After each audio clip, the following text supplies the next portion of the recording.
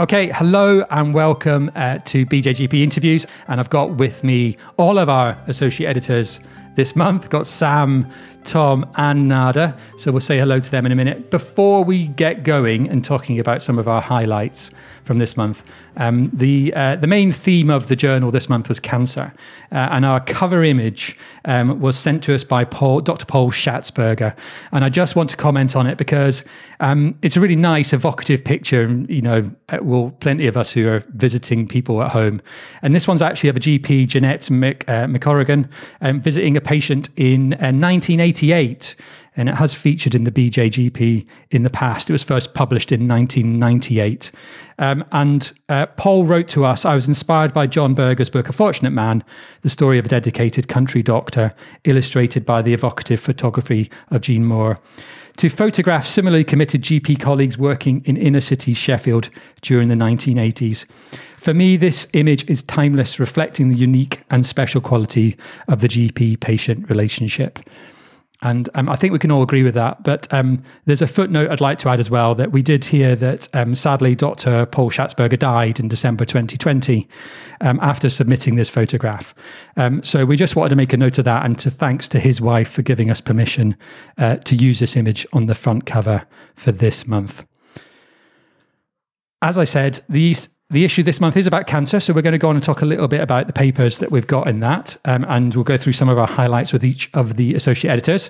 I think, I'm not sure where to start. Who would like to start today? I think maybe we've got some editorials we want to go on to initially, just to kind of which point in the direction of some of our research as well. I'll maybe go to you, Tom, to talk about one editorial in particular.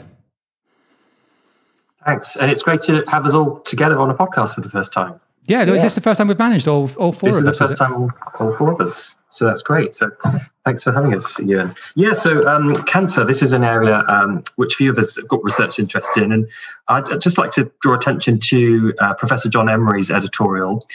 John is a GP and Professor of Primary Care and Cancer Research at Melbourne University.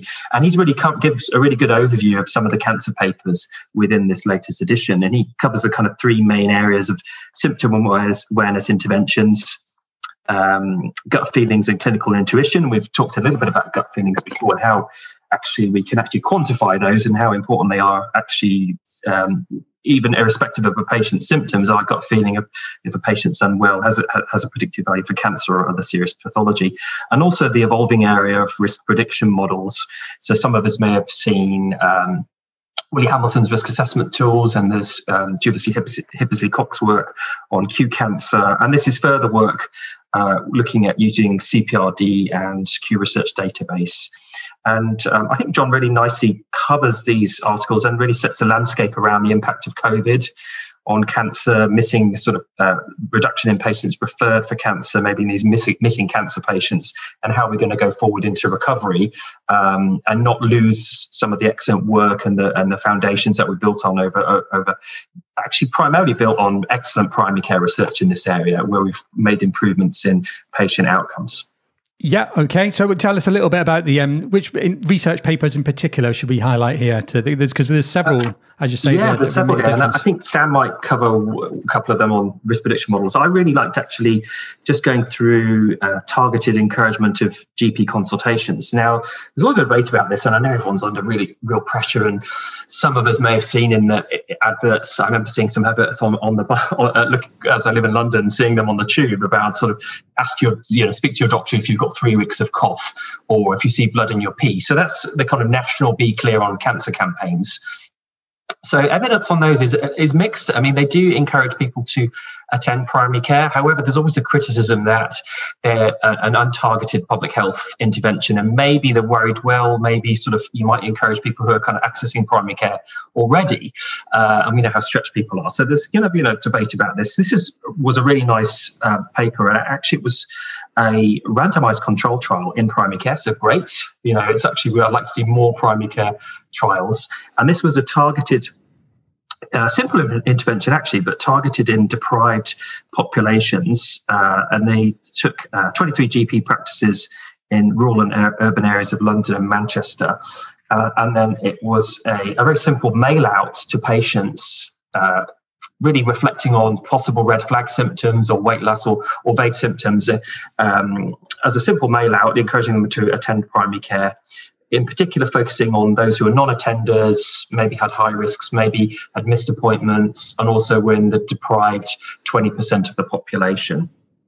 So, actually really neat, and actually rather than just a generic, all-encompassing Beacon on Cancer campaign, it's actually targeted to the people who probably need those messages the most, who are most deprived patients, maybe not attending, missing appointments. And that did, so they had over 1,500 patients randomized to the 783 to the intervention, 730 to control. And they did so a statistically higher rate of consultation in the intervention arm. However, no difference in the total number of patients consulting. So really, I guess the take-home message is this is doable. It would be a simple, cheap intervention. And as a targeted approach, getting maybe some of those patients in appropriately, I think possibly could work without actually massively increasing GP workload. Yeah, they were at pains to point out. So we had a podcast episode with Jean-Pierre Larcher and Willie Hamilton just recently on this. And they were at pains to point out that it didn't work out as an awful lot extra per. At the very summary at the end, Jean-Pierre went through the implications for the workload for a GP, and that was really interesting because it was a minimal amount, but potentially, of course, if you scale that up across the whole regions and a whole country, across the United Kingdom, it could make a significant difference to getting people who are otherwise not well engaged with primary care to come forward with potential cancer symptoms. Yeah, and I think even more now with COVID, we did see those big reductions during the lockdowns into weight it has bounced back and it's getting back to sort of near pre-pandemic levels. But that still means we have, data modeling is suggesting missing tens of thousands of cancer patients. So actually in this recovery phase that we're now going to be in, actually to primary care networks, CCGs, ICSs need to think about this kind of targeted approach to patients who might be reluctant to attend or come to primary care with worrying symptoms. Yeah. I don't know, Nada, Sam, have you got any comment on that paper at all, or that kind of the current situation in terms of cancer diagnosis? Well, I think it's interesting to reflect also about targeting clinicians. And there's been a bit in the media in the past week about lung cancer diagnoses amongst non-smokers. And there's a new campaign out about targeting clinicians and getting them to run more investigations in patients who come with symptoms but are not smokers. So I think this is sort of an interesting approach towards things, targeting different people in general practice, targeting patients, clinicians. And, I think it's probably one way to just raise awareness amongst patients and GPs. And it'd be interesting to see if there's future work going to be done amongst randomizing clinicians to something similar to this. We're going to come back to cancer a little bit again in a minute, particularly Sam's got some papers he wants to point out, but maybe I'll stop with you for the moment, Nada, and you could tell us a little bit about some of your highlights from this May issue. Yes. So, I thought it was interesting. There's two articles in this issue that look at suicide and management in primary care. So Fraz Mogul and Carolyn Chu Graham, amongst others, wrote an editorial about suicide prevention in COVID. And obviously, mental health and COVID has been a pressing topic. Even today, I was watching the news, and there's been an ONS report that has shown that self-reported rates of depression are higher this year compared to last year. Though interestingly, diagnoses have not increased in general practice, which raises a question about whether people are consulting with their GPs with mental health difficulties, whether they're sort of in similar to people coming in with cancer symptoms, which is something that we have discussed previously, but just whether people are attending with mental health symptoms as well. And in this editorial, they talk about sort of the ongoing impact of COVID, whether there's going to be a sort of a tsunami of new mental health diagnoses relating to COVID, and actually whether long-term economic difficulties, long COVID, things like that will actually increase suicide rates in the aftermath of COVID. So it's not just about looking at patients who are impacted directly by COVID, but also the indirect economic and mental health impacts of COVID in the future. So I think that's something interesting to be aware of. And they're highlighting clinical features that GPs should be looking out for in primary care amongst patients with mental health difficulties in this editorial. And then the second paper was Claire Norman in the Life and Time section. And she just reflects about how clinicians ask about suicide and self-harm and moving past clinician discomfort. And she notes that in the 4 patients that she asks about suicide, she gets a 100% hit rate in patients saying, actually, yeah, I have thought about suicide. And that just underlines to me the importance of asking the question and not being uncomfortable with that. Clearly a lot of concern in and around COVID particularly, and the mental health impact. I should mention very briefly there as well, because one of the articles that stuck out to me was the one about long COVID as well. In children, long COVID in children. You mentioned long COVID. And there's been some media attention on this as well recently, long COVID in children and the potential effects. And I think particularly at this stage of the pandemic, where actually it's the younger folk, and obviously when we're still getting through adults at the moment in terms of vaccination, but particularly the effects of having some COVID circulating in children and teenage and adolescent populations. And okay, the risk of serious illness is very small, but actually we've still got a lot of concern around long COVID and the support that's needed. And there's a nice article in Life and Times there as well from Frances Simpson, as well as Carolyn Chu Graham as well, and others too. So I think they all fit together nicely as well. I'll go back to you, Sam, maybe at this point. Tell us a little bit about your research papers, the ones that caught your eye. Yeah, so as Tom mentioned and John Emery's editorial touches on, we have 2 clinical risk prediction models published in this month, both related to cancer, both relating to very different tumours though. So we've got a paper from Konstantinos Kosciaris and the team in Oxford looking at a clinical prediction tool identifying people at high risk of myeloma, which is not a very common cancer in primary care and a very difficult one to diagnose, which is why rules like this are quite useful for helping us picking up on these early. We have had some previous work, I believe in the BJGP, talking about ruling myeloma out using full blood count and plasma viscosity. But this model goes further, including some of the more common symptoms and demographics and other blood tests to think about that can help give GPs clues as to whether a myeloma might be present or not. And the authors looked at over 1.28 million eligible patients within CPRD, and they still only found 737 cases of myeloma in a 2-year period, which kind of emphasizes how uncommon this cancer is and why it's so challenging to diagnose. And they put all these symptoms and blood test results into their model, and it shows a reasonable level of prediction for people at high risk of myeloma. But they do point out that this is just the tool that they've developed, but it needs further work to show that it's accurate in other relevant primary care databases, and then go on to sort of think about how it can be implemented in primary care.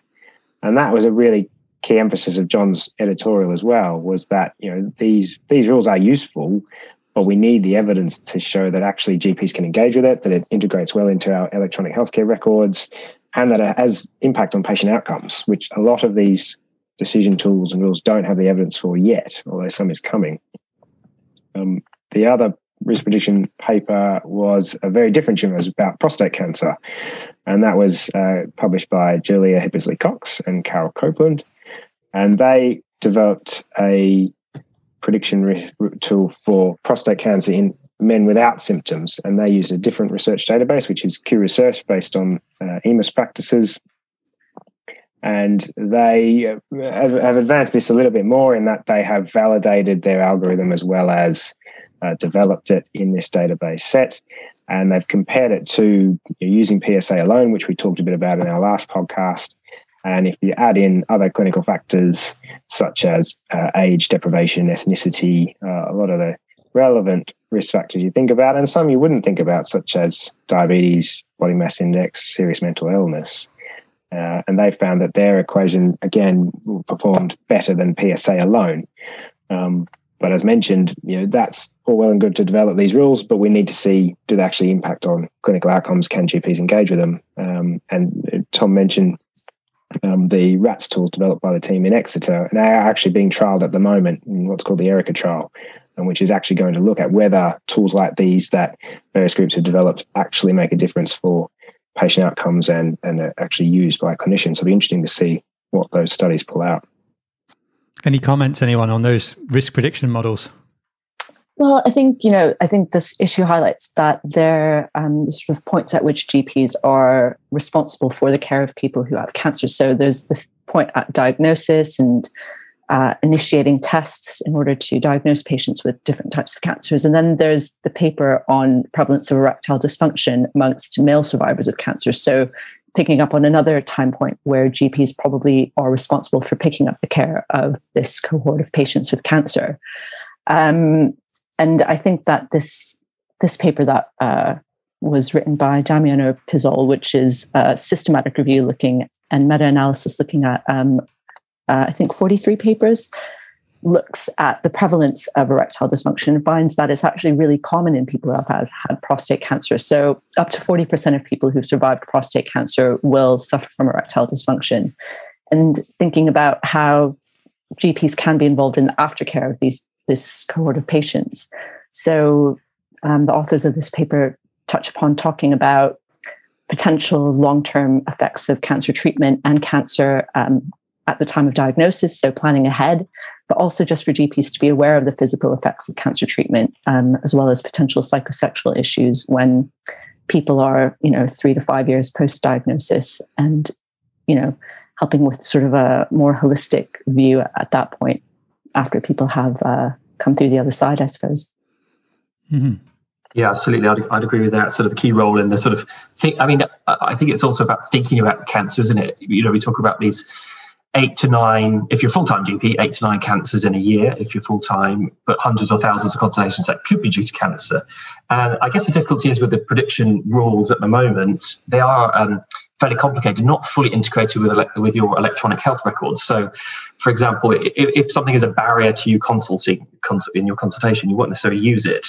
So I think actually there's a lot of scope about this implementation sciencey bit about actually getting these into normal workflow. Something like QRisk, we're all used to that. That's a bit simpler because you've got a sort of a strict threshold and then you kind of decide on statins or not. But certainly I think there needs to be a lot more work into how do we utilize this further research and how to get this into sort of clinical practice. Interestingly, in John's editorial, he says you'd need to use the risk prediction model and test 271 patients to diagnose one case of myeloma. Just shows how rare it is. But interestingly, myeloma is something we can diagnose in primary care because we have access to the tool, which is the serum electrophoresis. So actually, I think the key thing is if you've got vague symptoms, vague back pain, if you're going to do bloods, just think about doing that serum electrophoresis. I think that's the key thing. Yeah, you run the risk of being flooded by different clinical prediction rules for every single different cancer, don't you? Yeah. Which can be tricky. Yeah, I think that's a real challenge. As you say, the implementation bit is how this is all going to come together when you're with when you're got the patient in front of you, or when the results are in front of you and you're sitting there with your computer system, and we all develop a certain amount of pop-up blindness as well. That's kind of it's a real challenge as you're clicking through them endlessly. So these are fantastic studies and really hopeful in terms of actually improving our chances. But it is about getting research into practice, isn't it? And as you identified there, there's quite a potential barrier that we need to get through as well. So it'll be interesting to see how that plays out. So lots of cancer papers that we've got there. And I think one section we don't necessarily mention all the time, though I have a suspicion I might be mentioning it next month, is the letters section. Sam, one letter stuck out to you this month. Yeah, so coming back to the other big C of the moment, COVID. There was a great letter from Luke Allen, GP in Oxford and a research fellow at the London School of Hygiene and Tropical Medicine. And he asks, are we complicit in vaccine nationalism? It really made me reflect and think about the current situation here in the UK. One could argue that one of the very few success stories of the way we've managed coronavirus in this country is relating to vaccines, in terms of developing the AstraZeneca vaccine and rolling it out very successfully to our population. And primary care has played a really key role in that. But Luke asks us, there's that great quote going around, no one is safe from coronavirus until everyone is safe. And it's all well and good that we are well on the way to vaccinating the entire UK adult population, and we're talking about when are we going to get to go on our overseas holiday this summer. But there's people around the world, there's countries that haven't vaccinated anyone. India at the moment is really struggling. And, Luke challenges us to say, yes, we're doing a fantastic job for our patients, which is our primary clinical responsibility, but do we have a wider responsibility in a global pandemic about how vaccines are distributed and issued? And I personally found that really challenging to think about, and I'm hoping others read that letter and reflect on that as well. I don't know if you guys have thoughts on that letter too. Yeah, I mean, the interesting thing about Luke's letter is that he wrote it about a month ago, and actually many of the overseas problems, particularly in India, of course, weren't evident at that point. Mm-hmm. And it's certainly something that, as you say, there's an interesting competing interest there as well. And I think that, and that's one of the things I really liked about this letter with Luke was that competing interest. Because, of course, most of us, we're all here, medics here, and we've had 2 jabs already. So, of course, now that we've had 2 jabs, there's a kind of, it's now all very well and good for us to now start shouting about vaccine justice. But Luke recognises that and acknowledges it in the competing interests. But we do need to I wholeheartedly agree. We need to try and turn away from an inward-looking policies and worrying about what life means for us. And as we all know, if we don't get it right anyway, it will just come back to, we can do it for altruistic reasons. And one would like to think we would do it for altruistic reasons, but we can also got to think about it for selfish reasons as well if you can't get to the altruism, because we'll just end up with a variant coming back. And putting us back to square one potentially. So great letter. What anyone else thought? I just think that it was showed a lot of foresight, actually, as you said, because this letter was submitted before the current crisis in India. India, a country that's producing the AstraZeneca vaccine and outsourcing it, exporting it to other countries. Whereas, if there had been some more vaccine justice, as Luke mentions, I think, maybe this entire crisis in India could have been potentially curtailed a bit differently. So interesting. Yeah, I agree. And, we're living in now we've got this juxtaposition of science, medicine versus with politics. And actually politics, the politicians are making the decisions not always based on science or best interests. So it's that real sort of tension I can see, between the politics of the nationalistic politics. We've done really well. We've got a vaccine bounce in the polls. We're going to kind of roll that out versus actually, the challenge about the global population. And as you rightly say, if not everyone, if the world is not vaccine, none of us are, and there's going to be variants coming back. So I think it's a real challenge for all of us, really. Yeah. Mm-hmm. Can I come back to, so on the coronavirus theme and on sort of submissions to the BJGP with foresight, I've actually found the research article about the readability of GP websites by Guy Regani, looking at practice websites in Scotland, really interesting. Because this study, they basically looked at all the GP practice websites they could find and analysed it for reading levels. And they did this in March to December 2019. Again, very relevant now when we're asking our patients to engage with us so much more electronically. I'm directing my patients to our website because it's got resources that I think are useful for them, but I'm assuming they know how to access it and the content's at a level that they can engage with. And Guy Regani's article suggests that the minority of GP practice websites in Wales are at a recommended level of simplicity to cater for health literacy in the community. And again, it just made me think, oh gosh, yeah. What in this age of remote consulting and engaging with electronic means of communicating and consulting, who are we leaving behind here? And what do we have to do to make it accessible for all of our patients, not just the tech savvy? Yeah. It's an interesting. I should say it was a Scottish paper, wasn't it? It was a Scottish practices before we upset any of our colleagues north of the border. Wales is a bit better. The other thing I would say as well is that it fits very nicely with the other research paper, the treatment burden for patients with multimorbidity. Is that understanding that actually. And the treatment burden is all about people who've got these kind of multi-morbidities, comorbidities, and the kind of that high treatment burden, and actually looking after multiple conditions is really provided. We all have a limited capacity to manage that kind of thing, and health literacy in particular also feeds into that. And that was very much the Regani paper around websites, is that we probably don't pay enough attention to that, or we think we're paying attention to it, but actually sometimes we're getting it quite wrong in all sorts of different ways. Before we go on, I just want to mention a couple of, while we're on the letters, I wanted to mention as well another letter or two, which was and in particular, the one about antidepressant withdrawal at the very end. And because it was a letter that was criticised the journal for us not covering, because we had a mental health themed issue. But yeah, we didn't particularly cover the topic of antidepressant withdrawal. And the only thing I'd say is it's a nice letter and does put forward the case and the resources really well for kind of where we should be looking for when it comes to withdrawing antidepressants. I would say in our defense, we have published several articles on this in BJGP Life in the recent past. They've had a lot of traction, got a lot of interest, and I certainly would recommend them to people as well when it comes to antidepressant withdrawal and deprescribing generally. And we also had a qualitative paper published relatively recently on this topic too. So it's a nice letter, but we're not ignoring this topic completely. And I don't wish to sound defensive, but I do agree it's important. And I just wanted to sort of point people in the direction of some good articles and good papers that we've had as well on it. Yeah, and that links in quite well. Just one last bit from me about the Life and Times from What is Wise GP, and thinking about the intellectual and scholarly challenge of general practice. That's from Joanne Reeve, who's Professor of Primary Care at Hull York, who founded the Wise GP project. And I totally agree with the team's comment there that every clinical and sort of patient interaction is an example of clinical scholarship in action, including actually how do we take across the taper and reduce SSRIs as an example. So actually think every single day you're having all these clinical encounters where we could have scholarly questions and think about sort of coming up with potential research questions and answers from the literature.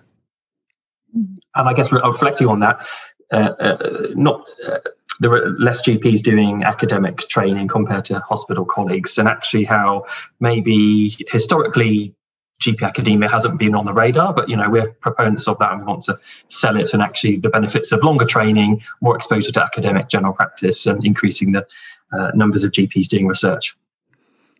Yeah, and on any level, Wise GP is not about creating the next primary care professors all over the place necessarily. It's for anyone, even someone who's been right there at the front line clinically their whole career. There's nothing stopping you dipping your toe into any academic pursuit. It's not just generating research papers that get published in the BJGP or other journals. It's all that just getting involved. Even thinking. Asking questions about from your clinical practice, can we do this better? Can we do this differently? And things like Wise GP really support that. So I'd really recommend their website. It's a great resource if you want to explore that side of things further. Yeah, I think it's a good shout out. Yeah, and they very much emphasize the scholarly aspects, don't they? And actually recognizing that it is a challenging intellectual pursuit. Just being a GP, I say you don't have to be an academic. It's just you're looking at evidence, trying to find the way through the best possible. Every clinical update course that people do is all about that, just trying to find the best way to take the evidence and put it into practice, and that's being scholarly. And yeah, I agree, it's a fantastic resource. Shout out to our college e-learning as well, which is great. And we take the research papers and how you can implement those in your practice. Do we need to do declarations of interest, Tom? Yes. Any other papers anyone wants to mention? I think we're there, aren't we? What I'm going to mention is a couple of long articles at the back, and I want to make sure we draw attention to these. There's a longer analysis article and a longer clinical practice article too. And I really highly recommend these. The clinical practice article is all about kind of preconception health. It's quite a detailed clinical review. We could have almost had this as an analysis article, and it kind of cuts across into clinical practice as well. And I think it's a really excellent summary and understanding of where we are in terms of preconception health, and that's highly recommended. And the other one's a more critical analysis, and it's around the lifestyle medicine movement. And I strongly encourage you to read that and have and reflect on it. We're very happy. We recognise that this is a topic that people may well have strong feelings about, one way or the other. And we're very happy to have a debate around this. Use the e-letter function on bjgp.org, and we very much look forward to hearing everyone's contributions on this topic. Anything else, anyone? I think it's just the analysis about the lifestyle medicine movement. It's definitely food for thought, whether depending on which way you sort of your opinion lies on this. But I think it's an interesting article, as you say, just to read and reflect on, and to think about how different sort of movements in medicine do take hold and what their associations are, and taking a critical look at some of these movements, I think, and it'll be interesting to see what the reaction to this article will be.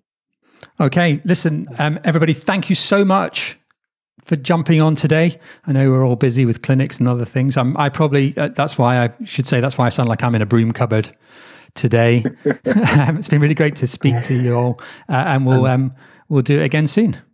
And a little plug at the end for our cancer webinar. Oh, yes. Which is, we had a big discussion about cancer, but actually it links in very nicely with our upcoming webinar, 26th of May, free registration, 7:00, and we'll be discussing some great papers which we've recently covered in the BJGP around the cancer area.